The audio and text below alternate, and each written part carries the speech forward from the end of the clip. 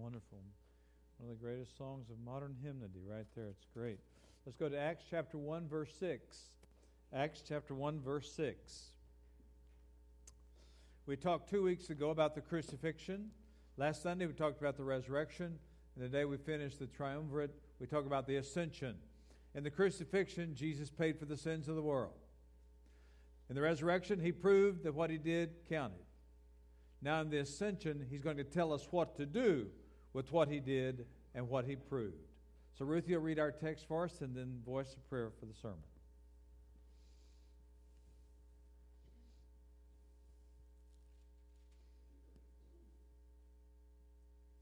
Now when they met together, the disciples asked Jesus, "Lord, are you at this time going to restore the kingdom to Israel?"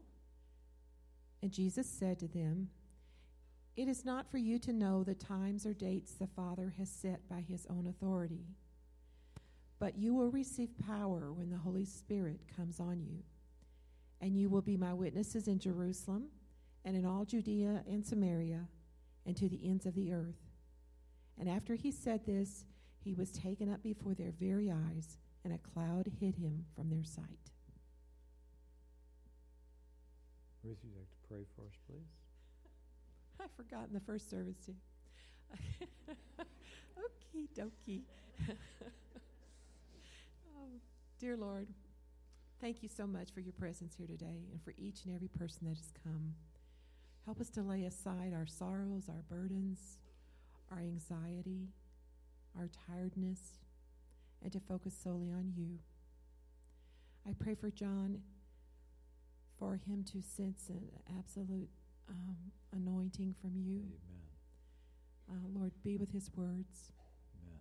May they be pleasing to you and bring glory to you. We just love you, Lord Jesus, beautiful Savior. Amen. Amen. I'd like to have Ruthie pray for me. We've prayed for each other for 47 years. This morning as I was getting ready, I told her, I said, I'm just extremely nervous today. I still get nervous before I preach. The next thing I knew, I felt a hand on my shoulder and somebody praying for me. That's the way it ought to be, amen? We ought to be praying for one another. So the crucifixion, he died for the sins of the world. Resurrection, he proved that he had done it.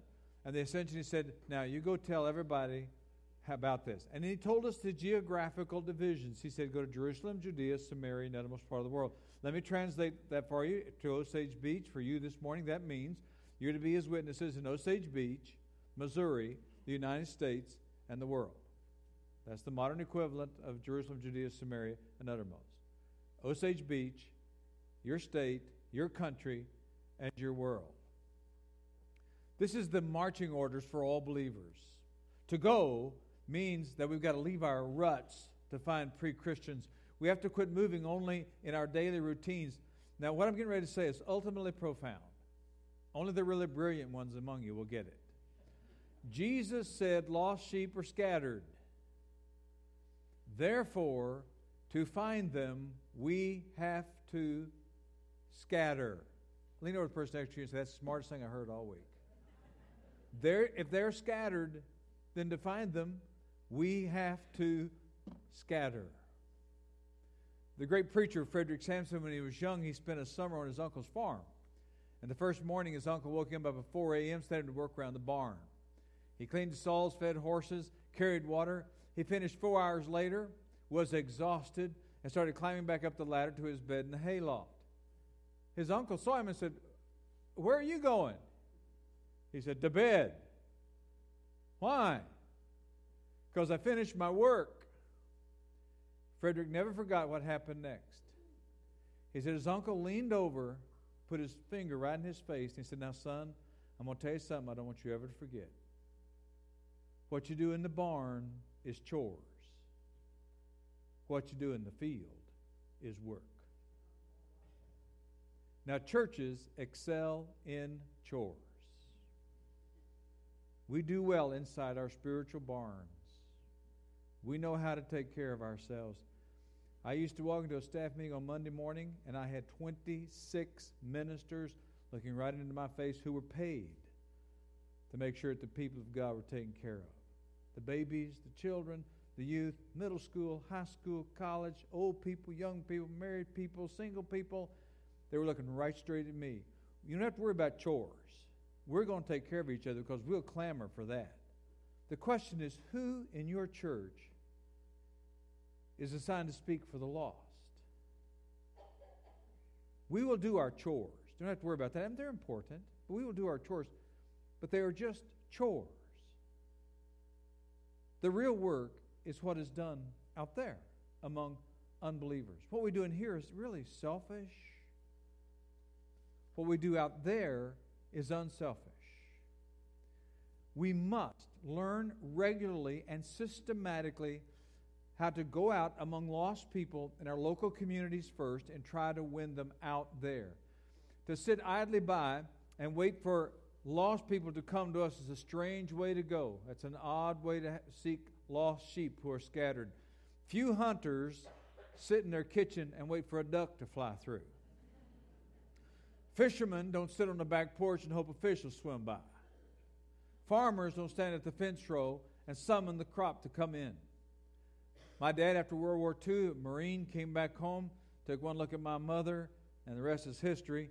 He was a cotton farmer, so he went out and he picked in 1 week 2,290 pounds of cotton. It's humanly impossible, by the way, but he did it. Just about the Marines, he was in top physical shape. He'd picked cotton his whole life. But those two together, he picked 2,290 pounds of cotton in 1 week, 514 in 1 day, so that he could buy my mother a 21 jewel bull of a watch for $90.56. She wore it till she died. Now, my dad, to pick all that cotton, he did not stand in the barn and say, "Here, Cotton. Come this way, Cotton. Here, Cotton, here's my sack." He didn't even put a sign on the side of the barn that said, "All cotton welcome." The only way he could get that cotton, he had to go out among the stalks. And that's what Jesus is saying to you here today. Yes, we have chores to do, but that's not what he's talking about. He's talking about you, yourself, finding a way to be regularly out there.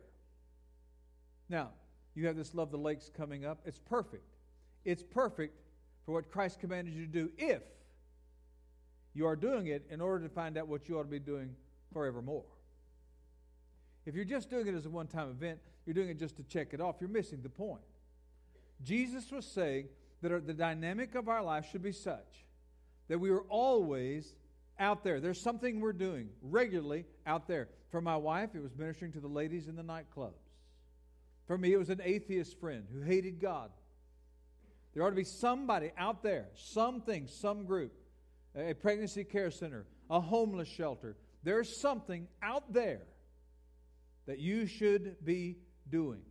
Not a chore, but a work. And not only is that true of Osage Beach, that's true of your state. You have St. Louis and Kansas City, two of the most lost cities in America, right here in our state. In the United States of America, there are things that you can do. There are groups you can work with. And internationally, my wife had a Compassion International child for 13 years. There are things you can do. Your life should be structured in such a way to where that at any given moment, if somebody were to walk up to you and say, "How are you fulfilling the Great Commission?" you can immediately say, "In Osage Beach, I'm doing this. In Missouri, I'm doing this. In the United States, I'm doing this. And in the uttermost part of the world, I'm doing this." If that's not true, then Acts 1:8 is a useless verse of Scripture. He told them, he said, "Here are the geographical divisions of your era, and you are responsible for every one of them." So the 12, first buck out of the chute, they learned they were to be itinerants. The road was their platform, and every person they met was their audience. To Christians, geography has to matter. So if you're going to be a really spiritual Christian, next to your Bible, in your prayer folder, wherever you keep your prayer things, you need to have a map of your local area.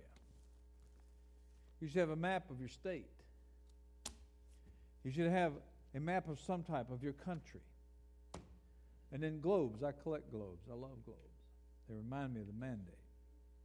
Now let me ask you a question. If you are not regularly praying for your city, your state, your country, and your world, what on earth, for heaven's sake, are you praying for?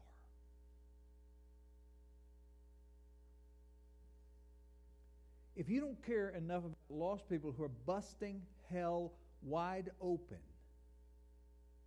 if all we're worried about is our chores and each other, what is wrong with us? And if you do not have some systematic way that forces you in an organized fashion to pray, you will always end up praying for me, my four, and no more. Always, without exception. There's no exception to that. If you don't systematically pray for the lost, it'll always reduce back to chores and me, my four, and no more. Now, this is an important passage because the word go brings us face to face with one of the very few misinterpretations of Scriptures that Southern Baptists are guilty of. Southern Baptists have an amazing record of being biblically accurate. Even groups that disagree with us, they have other traditions, they have other things that they lean to. But when it comes to interpreting the Bible, now Southern Baptists have this reputation of being just about as good as it gets. We've made some errors. Our biggest error was slavery. Another one of the 2 or 3 top issues is this issue right here. One of the worst mistakes that Baptists have made is they have treated the word go, which they know is in the Great Commission, go as the same thing as go and stay. They are not the same. Very few of us. I'm one of those who has a special, specific call to go and stay. This is my profession. This is what I do. But what Jesus was saying here is all Christians are to go. Now, do you see the difference? Now, watch this. See, if you think that go means go and stay, every time you hear the Great Commission, you click your brain off. Oh, that's for missionaries. That's for Light of Moon. That's for Annie Armstrong. That's for missionaries that go all over the world. That's for the pastor. See, if you think go means go and stay, then basically all the Great Commission verses mean nothing to you. The only way that they become meaningful is if you quit using that little loophole as a way of going on short-term mission trips and realize that the command go means that you spend the rest of your life going on these forays, short-term mission trips, into your city, your state, your nation, and your world. Jesus' intent is very clear. He expects all believers to spend their lives going to their city, their state, the nation, and the world. Now, let me deal with another error. The Great Commission is not given to the International Mission Board nor to the North American Mission Board. The Great Commission is not given to the Missouri Baptist Convention. The Great Commission was not given to your association. The Great Commission was not given to your church, to Riverview Baptist Church. No. The Great Commission was not given to your Sunday school class. Every one of those agencies I just mentioned, they are support groups that exist to help you, individuals. You are the ones to whom the Great Commission is given. You. I would call you by name if I knew you better. I've been your pastor long enough to do stuff like that. But if I knew you and loved you well enough, I would call you by name. Some of you, I would have you stand up. And I would say, do you understand that you are to have a responsibility in your city, in your state, in your country, in your world, and that all these other organizations exist to help you do what God commands you, not them, to do. I regret that I was 30 years in my ministry before I found this out.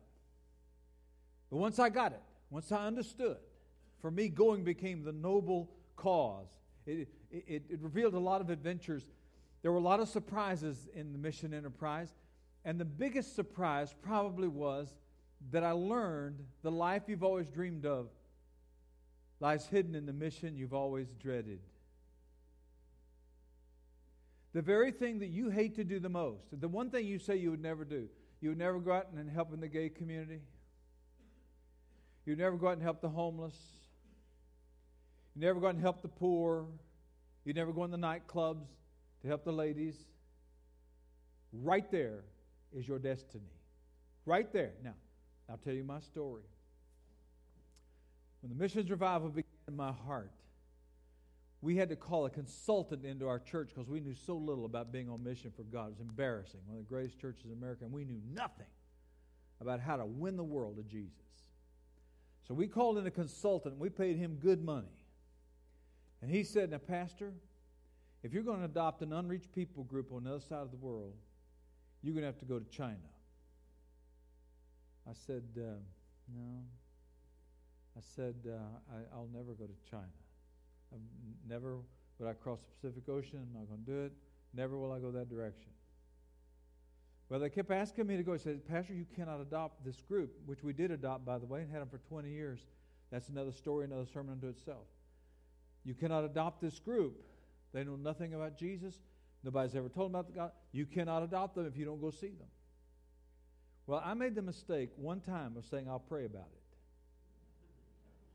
So I'm sitting in my office with the consultant and my administrator, one of my closest friends I've ever had in my life. And the consultant says, John, we're glad you're going to China. I said, I am not going to China. I'm not going to do that, ever.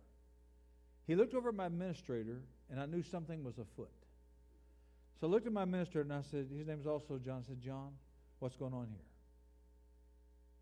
He said, Pastor, we've paid them $3,000 for you to go to China, and we cannot get our money back. And that's how God called me into the mission field. And I knew in that moment, even at that moment, my life would be forever changed. And sure enough, on a mountain on the backside of China, God changed my life. I came home and I preached and I lived and I breathed missions and have done so for 20 years since. I submit to you that the thing you hate to do the most is where your calling is. I say it's biblical.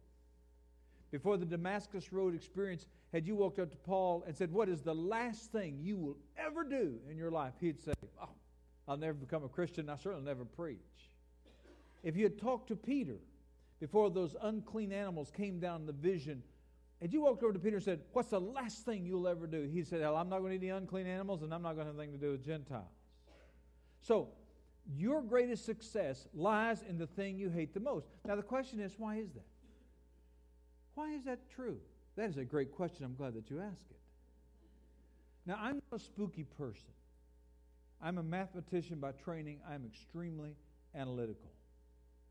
But if you miss the spiritual realm, you miss everything in Christianity. I believe the reason why the life that you've dreamed of is hidden in the mission you dread is because from the moment that you are born, the devil knows your personality, he knows your traits, he knows your strengths, he knows your weaknesses. He looks at these ministries around town, to the women, to the unwed mothers, to gays, to whatever. It doesn't matter. Whatever the ministry is going on, and you have them. We had 18 partnerships at Second Baptist. They're out there. And so you just have, they're all around. And what he says is he knows that a person with this type of personality is going to do really good with that ministry right there. So what he does, when he sees that you have, from the time you're a child, you have the very traits that you would do really well in this group, he will make sure that for all of your life you hear all the bad stuff there is to say about this ministry. He will make sure that your brain gets filled with bad information about the very thing God created you to do. So if you're going to serve God, if you're going to please God, you're going to have to look your fear right in the face, or your prejudice. Whatever is the last thing that you say you would ever do, that's what you better do first. You'd better be here on that Loving the Lake Sunday, and you better pick on the list the last thing that you would ever do. You better find a group that you think you would never work with, for right there is where God has called you, and God will give you the great blessing. Unfortunately, many Christians, they take their cue from the world, and therefore they believe that really the ultimate purpose of life is comfort and ease. You know, we actually have Christians who believe the purpose of retirement is so that you can be comfortable and easy and take it easy. That is utter stupidity. The purpose of retirement is so you can go on mission trips at government expense. So here we are, we're saying the real purpose of life is comfort and ease and contentment. And so we're living about 6 inches deep. And we wonder why in the world we don't have purpose, we don't have meaning. Why don't we feel like we're hitting it on every cylinder in God's kingdom, doing His work? And it's because we're living so shallowly. And instead of hearing the command to go, we have this voice that is in us. The Holy Spirit is always saying, go, go, go. But what do? We push it down, push it down, push it down, and push it down.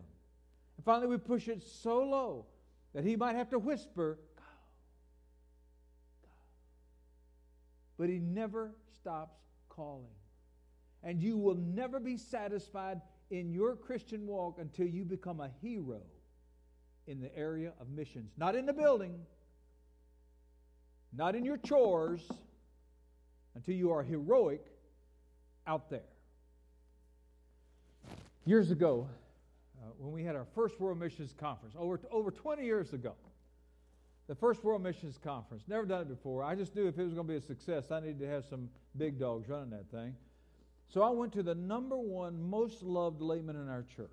I mean, there was a guy everybody loved, everybody looked up to, everybody respected. And I said, I want you to be in charge of the World Missions Conference. He said, I'll pray about it. Came to church a few days later, and he said, no, I just had too much going on. He couldn't do it. We said, all right. As he left our church, he's driving down the road, and he remembered an event that happened to him when he was 10 years old. His mother took him to a Women's Missionary Union meeting where a foreign missionary spoke. And this 10-year-old boy was so moved that he had to run outside into the woods to cry at the foot of a tree. So fast forward to this day, he's driving away from our church. He's driving away having told us no. He said he's driving down the road, and he said it's as if God said in his ear, he said, Milton, what happened to the boy under the tree? And he exploded in tears. He couldn't drive. He had to pull off to the side. And once he composed himself, he called our office and said he'd change his mind. He'd take charge of the World Missions Conference now. There are many of you in this room who tell the same story. Now listen to me. What happened to the soft-hearted person that used to live in your skin? You remember that campfire that one time?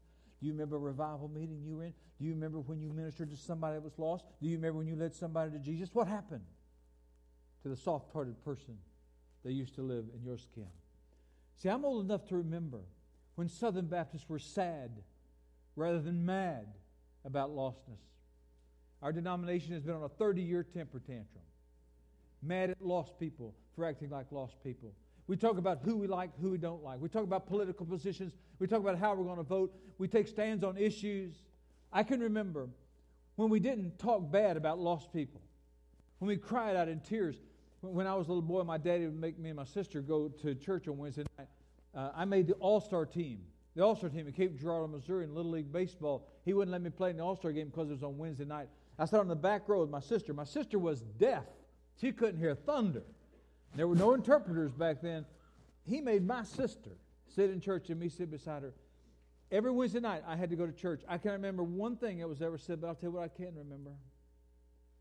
I remember at the end of those times, Daddy'd call those people in front of me, made 15, 20, 25 of them, and they'd get down on their knees across the front of that altar, and they'd begin to pray. They'd cry, and you'd hear one of them say something like, my wife, she's not serving God. And you'd hear this, oh, this groan go all the way across. And somebody over here say something like, my daughter, she's not serving God. Oh! I remember the pain going back and forth across that altar. What happened to us? When did it become more important what issue we vote on and who we vote for than for the person who's going to go to hell and going to burn forever? We must ask ourselves the question, how are we doing in going to our city? If I were to walk up to you as you stood at the door, if I had every one of you go out and tell me what you're doing in the city, the state, the America, and the United States, what could you tell me? Everybody in this room claims we want to be like Jesus. Everybody in this room. If that's true, you're going to spend the rest of your life going on forays among lost people. I'm getting ready to run the Bible for you if you've never thought of this. The whole ministry of Jesus was spent doing short-term mission trips. Now, first of all, he healed his whole city. Capernaum was his hometown. And you remember that great night when they all came and he healed them all? Now, that was a great moment for me when I realized the Second Baptist Church was responsible for every citizen in Springfield, Missouri. That's why we made the 18 partnerships. We were determined to touch every hurt of 150,000 people in the city of Springfield, Missouri. Every hurt we were going to try to touch. That's what he taught us first of all. So you start in your city. You have forays into other groups that are doing the ministry with people who are lost outside the church. But then, he not only healed everybody in his own city, he then would go from Capernaum on short-term mission trips all the time. Jerusalem, Syrophoenicia, Decapolis, Caesarea Philippi, short-term mission trips. So if you're going to be like Jesus, you have to spend the rest of your life ministering in your city to lostness and going on short-term mission trips. To have God's heart, you have to go. In the incarnation, God showed what we got to do for lost people. God had only one son, one, and He had Him go. He emptied Himself, and He came here. He emptied Himself. Do you think you might could fill a suitcase once every year or 2 or 3? As long as people remain in darkness, we've got to carry light to them. Well, one more story and we're done. Years ago, I wanted to preach at a World Missions Conference about taking water to a dry, thirsty world. Well, I had a friend who was a retired fireman, and so I just asked him one day, I said, Herschel, do you have one of those old buckets, fire brigade buckets? He said, well, I got a friend that has them. I said, would you bring those to the World Missions Conference? I mean, one, I'd like to use as an illustration. He said, sure. First night of the World Missions Conference, I'd forgotten. I come walking out of my office. My office is here. Auditorium is maybe 15 feet to my left. I walk out of the auditorium, I hear this voice, Herschel, hey, Pastor. I looked over, it was Herschel. Herschel, how you doing? Herschel came over and handed me this. I looked at it, and I thought, that's the strangest thing I've ever seen in my life, a bucket with a round bottom. So I grabbed my stands I have in my office for my props. I put it on there.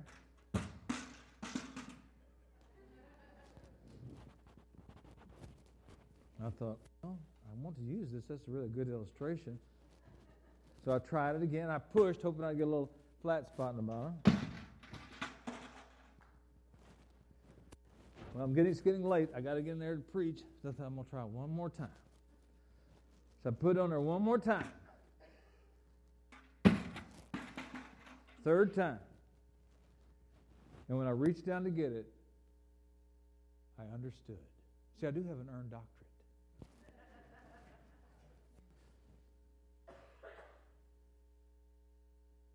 You want to know why the bottom of a water bucket is round? Because when there's a fire going on, you don't put your water bucket down. If you see a water bucket on the ground, down, you know there's no water in it. So when you're fighting a fire, you keep that water bucket up. You keep it full. So here's what we're to do as believers. We start by pulling up the power of God through prayer. We get to God's well of anointing and prayer, and we pull it up through prayer. Then, to make sure that everybody's got what they need, we pass the buckets back and forth. That's where you give your money. There are some of you sitting right here. You're not able to go to Mexico next year, but you could write a check, send 10 people, and when you have to get to the bank to make sure it didn't bounce before you got there. You can be involved without going. I'm not getting paid extra for this. I'm going to tell you. I know old people. I am one. They're the poorest generation in America, and they're the richest. I'm looking at millionaires right now. And you're not able to go anymore, but you can talk to Pastor Michael, you can talk to somebody, you could write a check and send the whole team and not even miss the money. That's what you do when you pass the money back and forth. But then, after you pray and after you give, there's not enough missionaries. There's not enough pastors. There's not enough of us called to go and stay. We cannot do it all. So every once in a while, you yourself, you got to go someplace in Osage Beach. You got to go someplace in Missouri, in the United States, internationally. You got to throw some water on some dry, thirsty soul. Almost none of you are called to go and stay.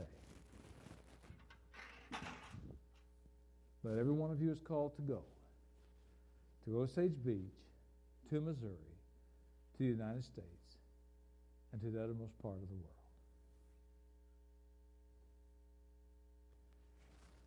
I think that's enough for today. Let's bow our heads and close our eyes.